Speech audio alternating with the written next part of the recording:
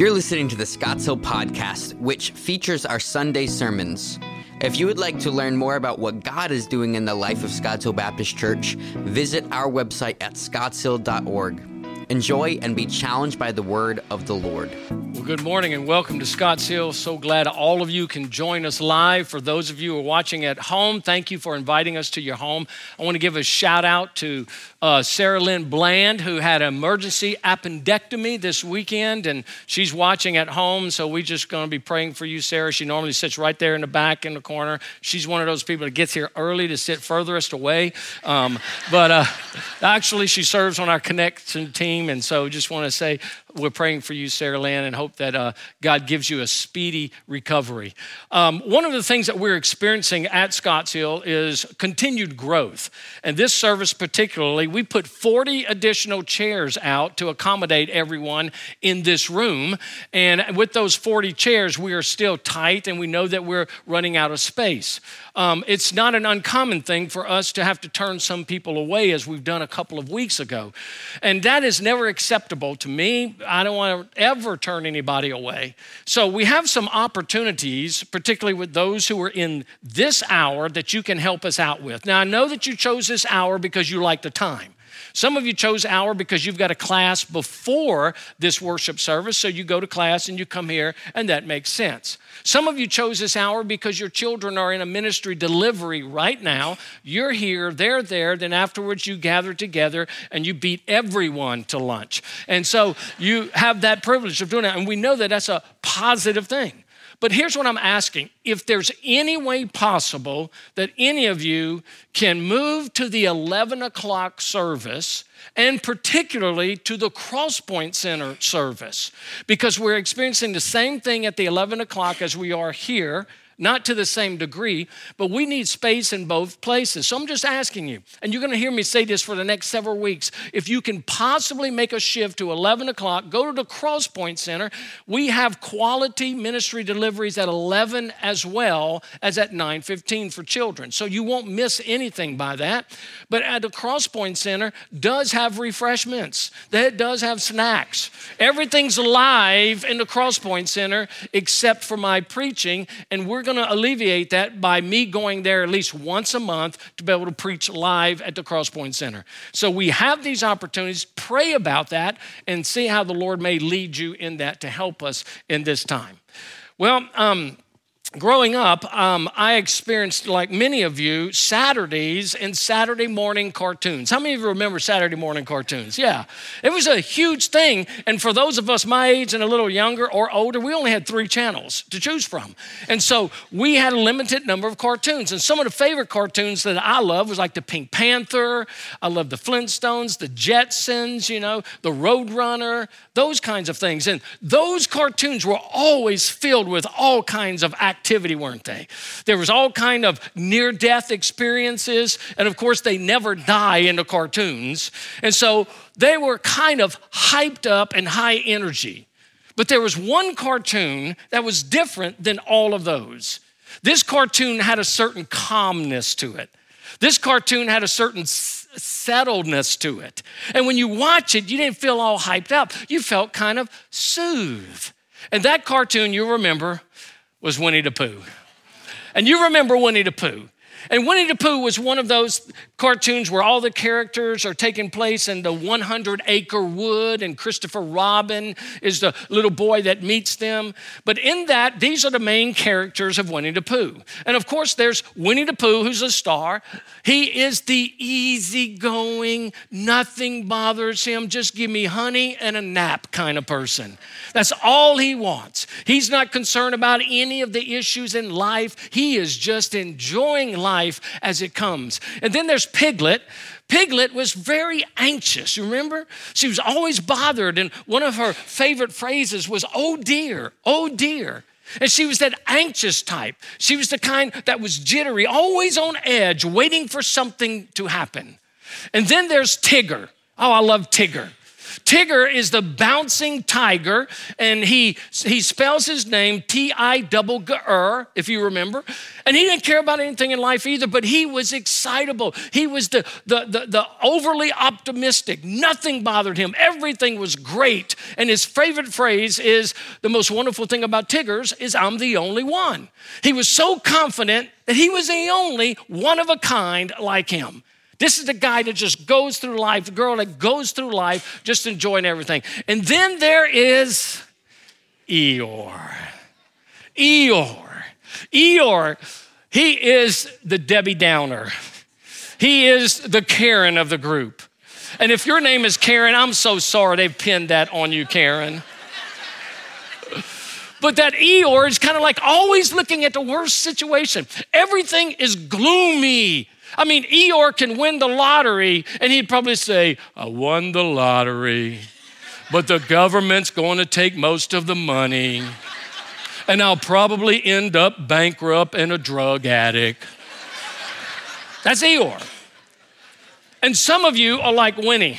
Y'all are just easy going, like, just give me food and a nap and I'm happy.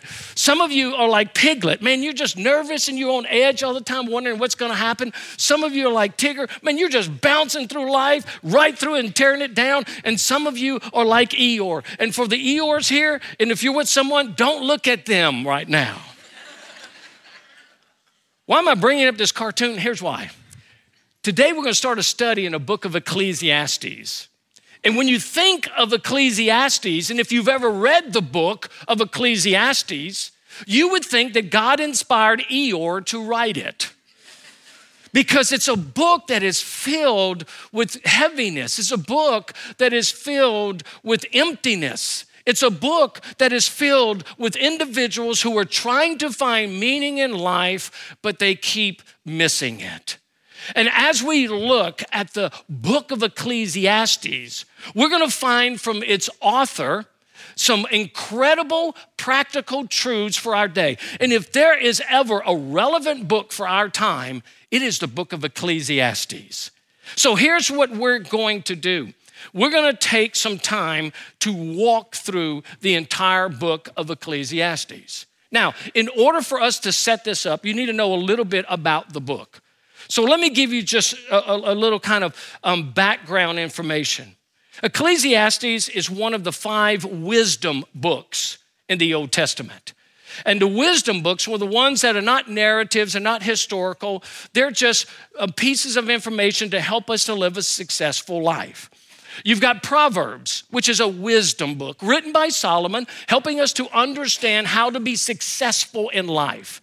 Then you've got the book of Psalms, written by Solomon's dad, David, most of them. And that is a gut-wrenchingly raw emotion kind of book. And I love that book because when you read and you hear David's heart, I mean, he asks some gut-wrenching questions to God. And then he always finds the answer and he is at peace. So he struggles through that. A third was the Song of Solomon. The Song of Solomon is a book, wisdom book, written for the celebration of sex within the bounds of marriage between a man and a woman. I have to say all that these days. And so that is what it's about. In fact, the book was so graphic in its description of sexual intimacy between a man and a woman that little boys in the Jewish culture were not allowed to read the book. It wasn't until they were like teenagers at a certain age could they even begin reading that portion of God's word. Now, can you imagine some little boy sneaking under his dad's bed, pulling out the scroll of Song of Solomon and getting caught? And their dad saying, you do not read that yet. So anyway, that was a wisdom book as well. But there are 2 other wisdom books, Job and Ecclesiastes. And each of those are talking about the difficulties in life, but they're looking at each of those from a different perspective. Let me give you the difference between them. When you come to the book of Job, you find that some calamity is going to happen to this man. And at the end of it, he has a totally different perspective. Now, if you remember the story of Job, Job was a very rich, righteous man, godly man. He had a great reputation. Everybody loved Job. The devil comes to visit God one day, And he's going to and fro, seeking someone to devour. And God said, have you noticed my servant Job? And Satan says, well, no wonder he serves you. You've given him everything. You blessed him with everything he could possibly have. And so God says to Satan, okay, I'll allow you to take those things from him to prove that his heart truly is mine. Now, here's what's interesting. Many people think in the cosmic battle, there's good versus evil, and sometimes good wins, sometimes evil wins, and they view God and Satan like that. Not even at all. Satan is a created being by Almighty God. God is God. Satan is nothing but a little bitty footnote of humanity. And God is in absolute charge of all things. But God gives Satan the opportunity. So what does he do? Man, he takes everything away in one day. He comes and a servant comes to Job and says, listen, the Sabaeans came and they took all your livestock and your servants. I'm the only one left. And while he was talking, another one came and said, fire fell down from heaven and burned up all your camels. And I'm the only servant left. Another person comes and says, hey, the Chaldeans came, and what they did was they took all of your sheep and your camels and the other servants, and I'm the only one left. And then, in the midst of all that, the last one comes and says, all your children, all 10 of them were gathered in one house, and God blew through there, and every one of them died, and I'm the only one left. The only thing Job had left was his wife, which was not a very good prize. And what does she say to him? She said, stop holding on to your integrity and curse God and die. I think Job probably said, Lord, can I have the camels back and you take her? I'll even settle for a cat. That was the Phil amplified version. So what did Job say? He says, naked I came from the womb, and naked I shall return. God gives, the Lord gives, and the Lord takes away. Blessed be the name of the Lord. In the midst of all the calamity, his view was vertical. His view was beyond the sun. And then we come to Ecclesiastes. And when we get to this book, we see the same kind of pain, the same kind of struggle, the same kind of loss. But the author of the book of Ecclesiastes doesn't look beyond the sun. The view of Ecclesiastes is horizontal, and it's under the sun. And the writer of this book writes these things to help us to see, number one, that God has inspired this. And God has given this to us. And how do we understand life? And what are the dangers if we live our life in the horizontal instead of the vertical? So here's what we're going to do. For the next 12 weeks, we're going to take a chapter a week.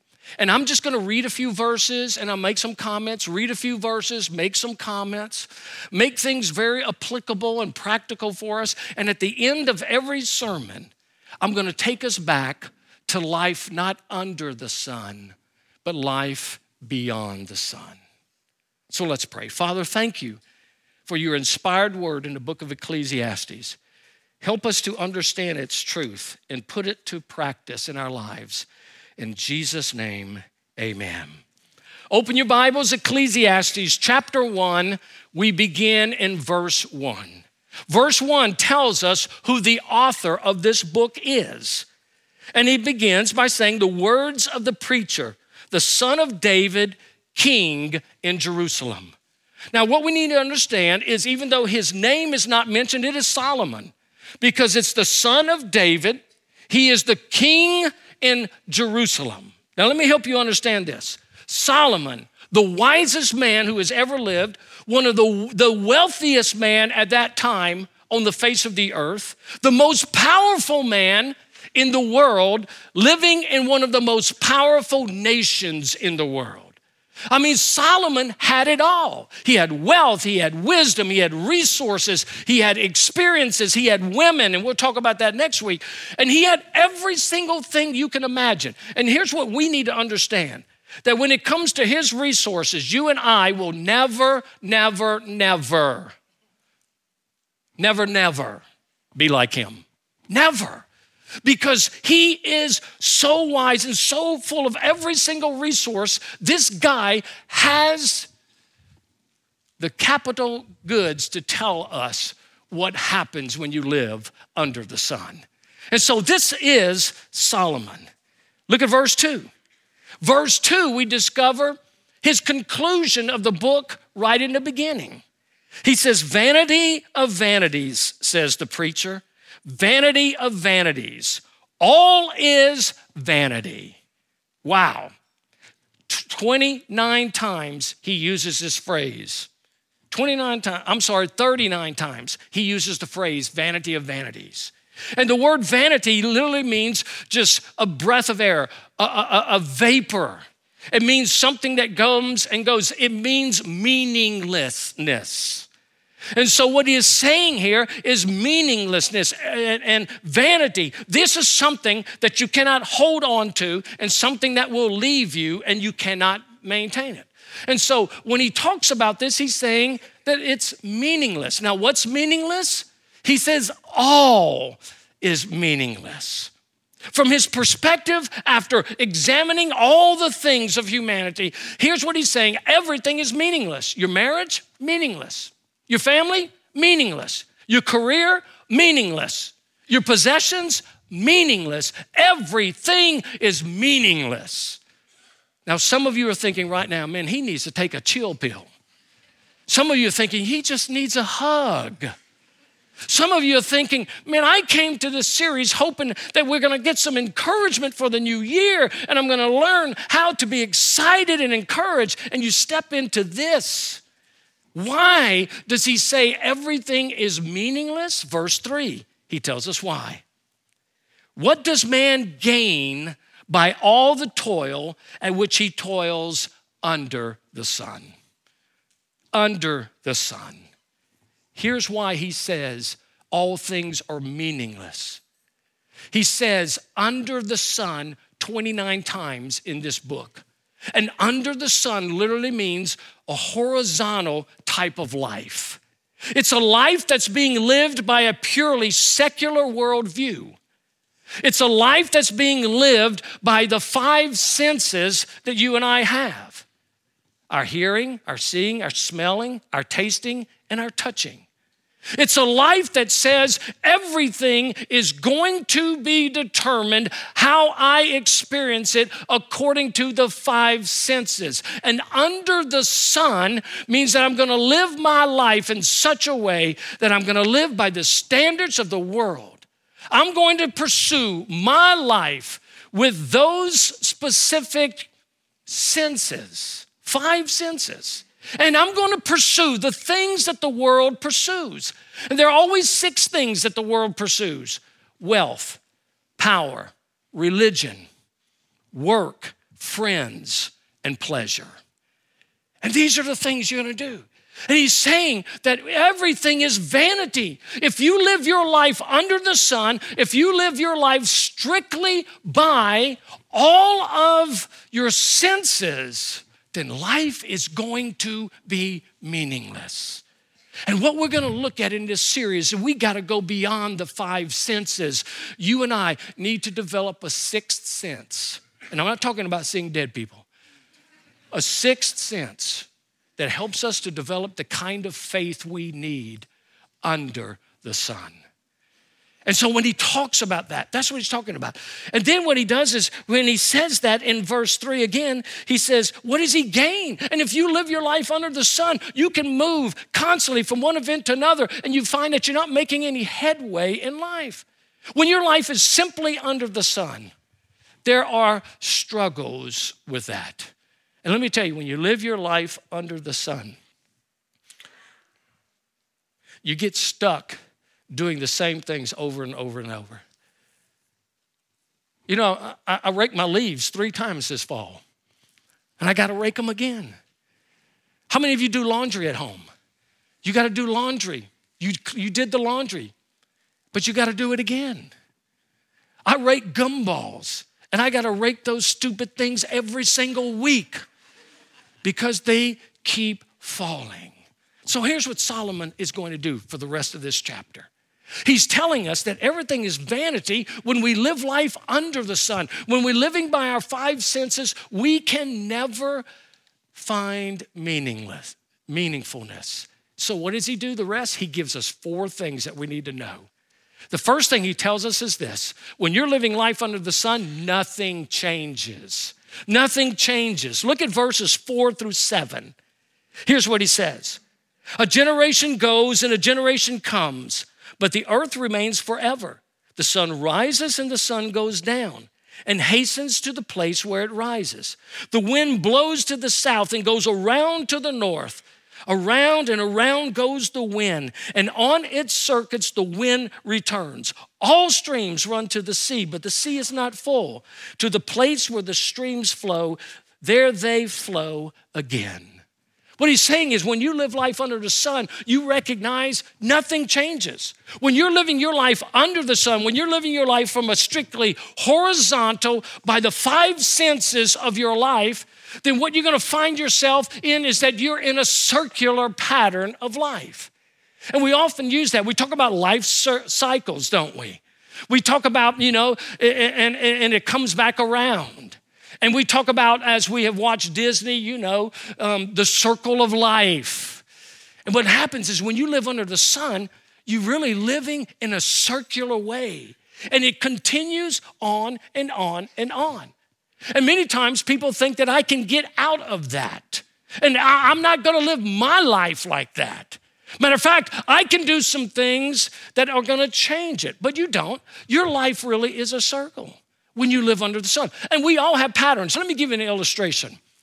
You're going to wake up tomorrow, and you're going to wake up at the time that you wake up normally on Mondays. And then when you wake up, for those of you who drink coffee, you'll make coffee at home and then get dressed, and then you'll drive to work. For those of you who don't make coffee at home, you'll get dressed, drive to Starbucks, wait for a long time in a long line, pay $5 for a small cup of coffee that you get every single day the same way. And then what do? You drive to work. And when you get to your job, when you get to school, when you get to the shop, you do your job and you work until noon. And then at noon, you go on a break. And what do? You go to one of three restaurants, and you always order the same thing at those one or three restaurants. What do? You go back to work, and you work until about 3 o'clock, and 3 o'clock, you're looking at the clock until 5 o'clock. And then you leave work, and you think it would be a good idea to work out. But it's only an idea, so you go home. And what do? You get home, you eat supper, you hang out with your friends or your family, you watch a little television, and then you go to bed. And then what do you do on Tuesday? You wake up, you make your coffee, or you buy your coffee at Starbucks, the same that you got the day before. Now, if you're retired, it's a little different. If you're retired, you wake up whenever you want. You make your coffee, you do some stuff, you eat lunch, take a nap, do some stuff, eat supper, watch Tucker Carlson on Fox News, and you go to bed. But here's the thing. When you live under the sun, your life is nothing but a circular event that happens over and over and over, and you wonder, where is the meaningness and meaningfulness in my life? So nothing changes. But then he tells us the second thing. Nothing is new. Nothing is new. Look at verses 8-10. All things are full of weariness, and man cannot utter it. The eye is not satisfied with seeing. And then he goes on, nor the ear filled with hearing. Here's the point that he's making here, is that whenever you live life under the sun, there's nothing new. This is a picture of a person on a treadmill, and they're running hard, and they're seeing the same thing. And as they're on the treadmill, their focus is usually only on one or two things if you've ever been on a treadmill. It's on the clock, and it's on the distance, both of which you're always disappointed with when you're running on a treadmill looking at. And the slowest minute in the world is a treadmill minute or a microwave minute. And what's happening is you're looking at the same thing and you are pounding it out and pounding it out and pounding it out. And then what you hear is your own feet and the hum of that treadmill. And you're running, you're getting sweaty, you're exerting yourself, you're elevating your heart rate, your pulse, but you're going nowhere. And then he says this in verses 9 and 10. He says, what has been is what will be, and what has been done is what will be done. And there is nothing new under the sun. Is there a thing of which it is said, see, this is new? It has already been in the ages before us. He said, when you live life under the sun, there's nothing new. It's the same thing. Your pursuits and your weariness from those pursuits hasn't changed for thousands of years. Oh, technology might change, but it's the pursuit of all those things that he's talking about that never changes. The weariness of you chasing after them never changes. It's been from the beginning, it is now. And here's what happens. Some people say, oh, no, I'm gonna break out of that silly cycle. Here's what I'm gonna do. I'm gonna find some things that add meaning to life, and I'm gonna prove that I'm not stuck in a circle under the sun. So what do? We get things, and you know what we do? We attach emotion to it. We attach emotion to something, and we think, oh, if I just had that thing, it would make me happy. So you go buy a new cell phone, and you don't put the phone in your pocket. You hold it so everybody can see your new cell phone. And somehow you feel happy because of your cell phone. And it's not new. Oh, but it has 3 cameras on it. So what? The cell phone before it has cameras. Yeah, but this one can do all kinds of things. See, this one even brushes my teeth. I don't know, but there's nothing new. And then what happens is we think if I can just get this thing or if I can get that thing, then all of a sudden there'll be some emotion attached to it. I feel good about my life and I'm making progress. But let me tell you, trinkets of the world are deceptive tools in thinking that if we had them, we would be happy. If I just had a bigger house, oh, man, I'd be so happy. If I could live in that neighborhood, I would be so happy. If I can drive that car, if I can date that person, if I can marry her, I would be so happy. And what happens is we recognize that there's nothing new. And when we attach emotions to kinds of things of the world and the trinkets of the world, what we end up finding ourselves is we're empty and nothing under the sun is new.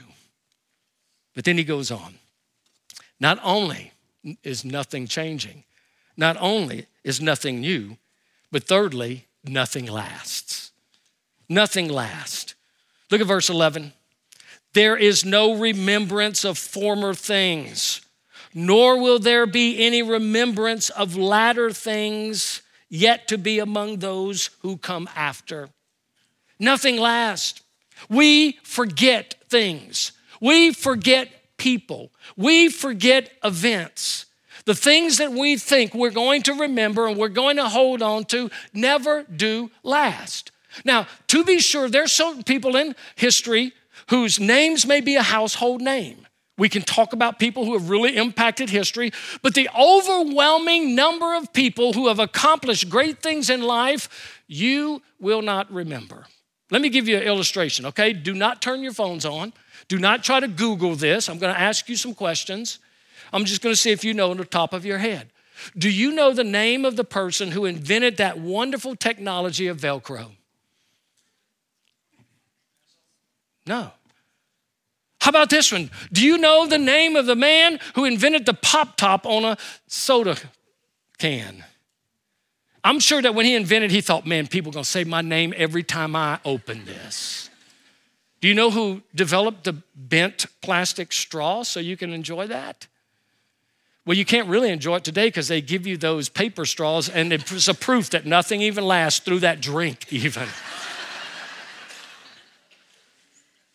Who won the Super Bowl 5 years ago?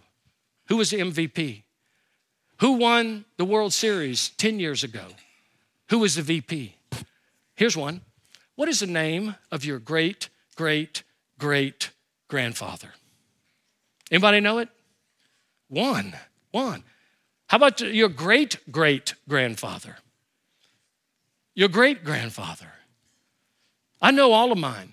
Because in Louisiana, your grandparents were called, like the men were called Pawpaw. And they all had Ortego as the last name, so I can remember every one of them. But the point is this, nothing lasts. When you're living under the sun and you're caught in that vicious cycle that goes around and around, there's no lasting to it. So nothing changes, nothing is new, nothing lasts, and it gets worse. Nothing satisfies. When you live life on the horizontal plane, there is no satisfaction. Notice what he says in verse 12. I, the preacher, have been king over Israel in Jerusalem. Now he's reminding us of who he is. This is Solomon, the king of Israel. And I applied my heart to seek and to search out by wisdom all that is done under heaven. It is an unhappy business that God has given to the children of man to be busy with. I have seen everything that is done under the sun, and behold, all is vanity and striving after the wind. What is crooked cannot be made straight, and what is lacking cannot be counted. He's just giving you his resume, and he's basically saying, I have all the resources that if there was any way a person could be satisfied under the sun, I would have found it. And then he says this. He says, verse 16, I have said in my heart, I have acquired great wisdom, surpassing all who were over Jerusalem before me, and my heart has had great experience of wisdom and knowledge. He's saying, I'm smarter than you. I'm wiser than you. I have more money than you. I have more resources than you. I have had more women than you can ever imagine. Trust me when I say nothing satisfies. And then he tells us he takes two roads seeking satisfaction.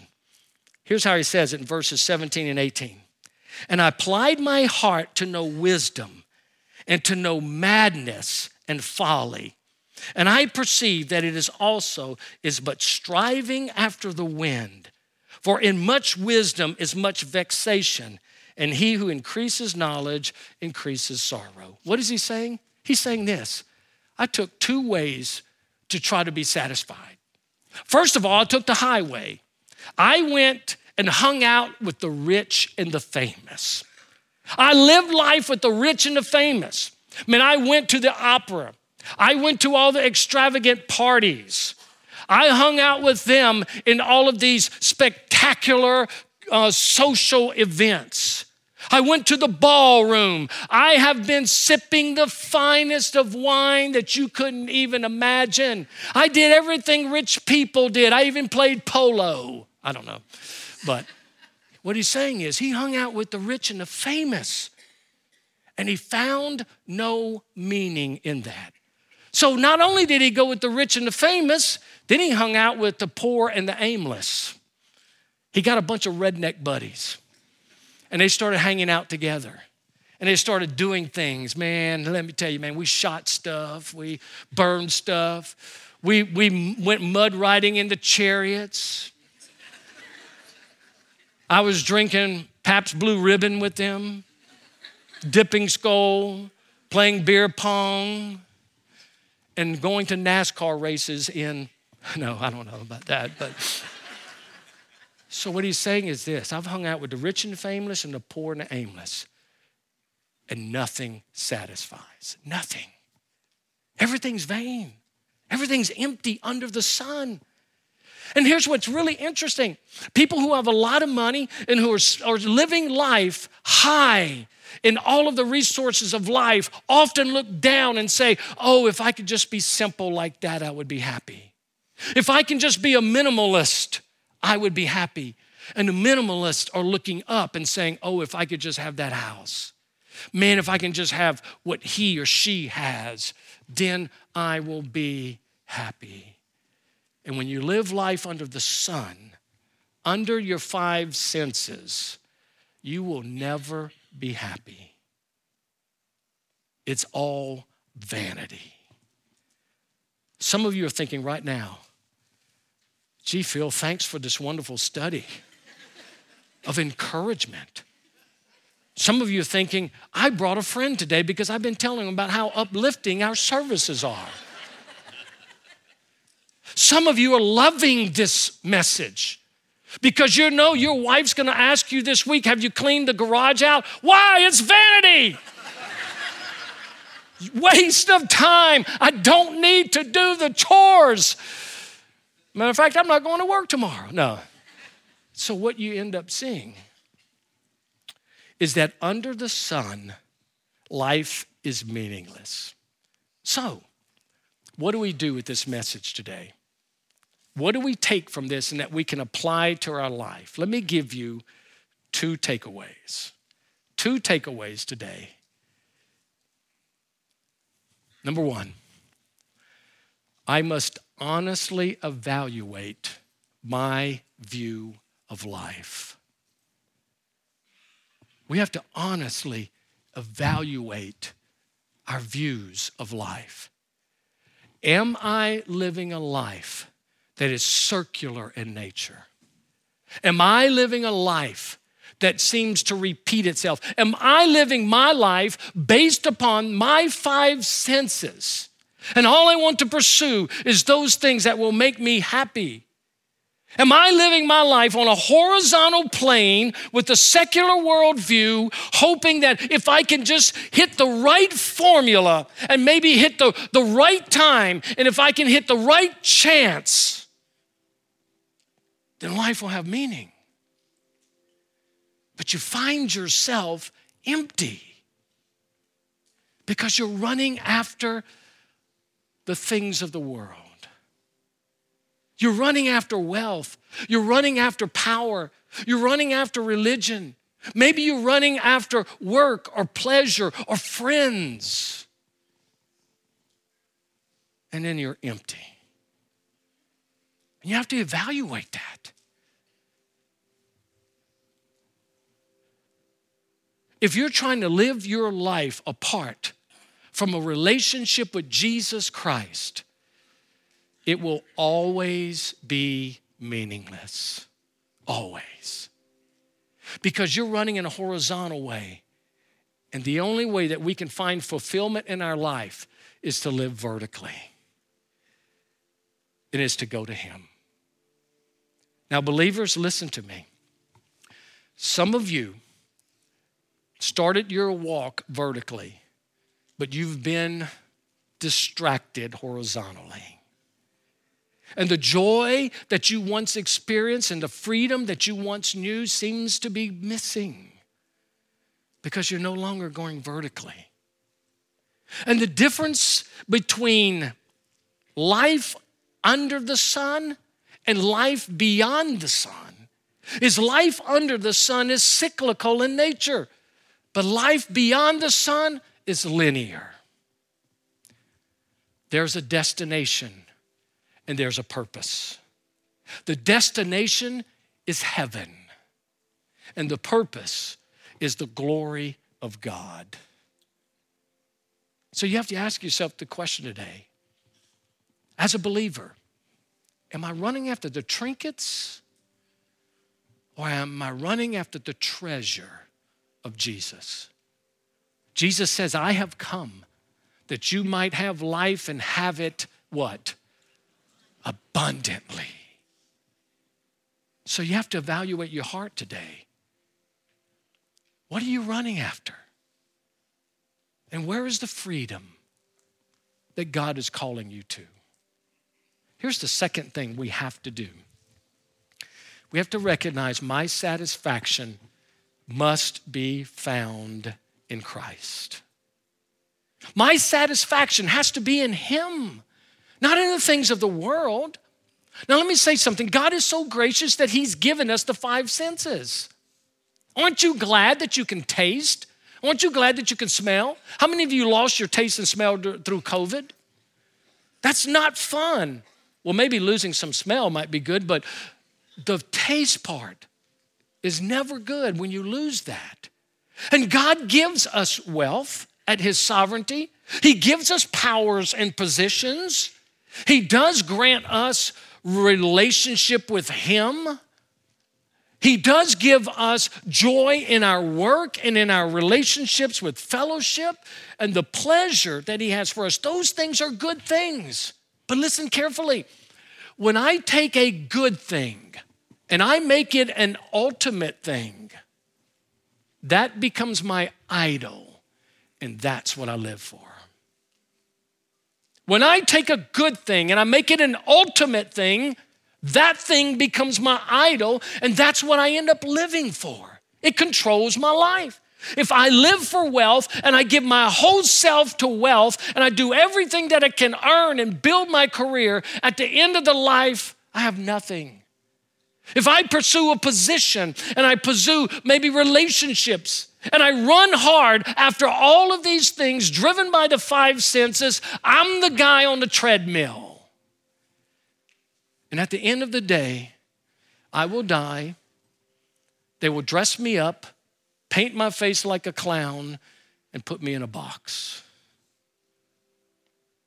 But when you live satisfied in Jesus, listen, money is just a tool, and you use it for his glory. Relationships are just opportunities to spread the gospel, and you use it for his glory. Religion is a relationship with God. Friends is a fellowship with God. Work is a delight. And pleasure is from the goodness of Almighty God. So how are you living your life? Are you caught up in the mess and the busyness of what our world tells us we need to pursue? Or are you living your life linear, moving towards eternity for the glory of God? I'm going to close with this passage. The Apostle Paul shares this. He says, if then you have been raised with Christ, seek the things that are above where Christ is, seated at the right hand of God. Set your minds on things that are above, not on things that are on the earth. For you have what? Died. And your life is hidden with Christ in God. When Christ, who is your life, appears, then you also will appear with him in glory. I'm going to go back to this every single week. Under the sun or beyond the sun.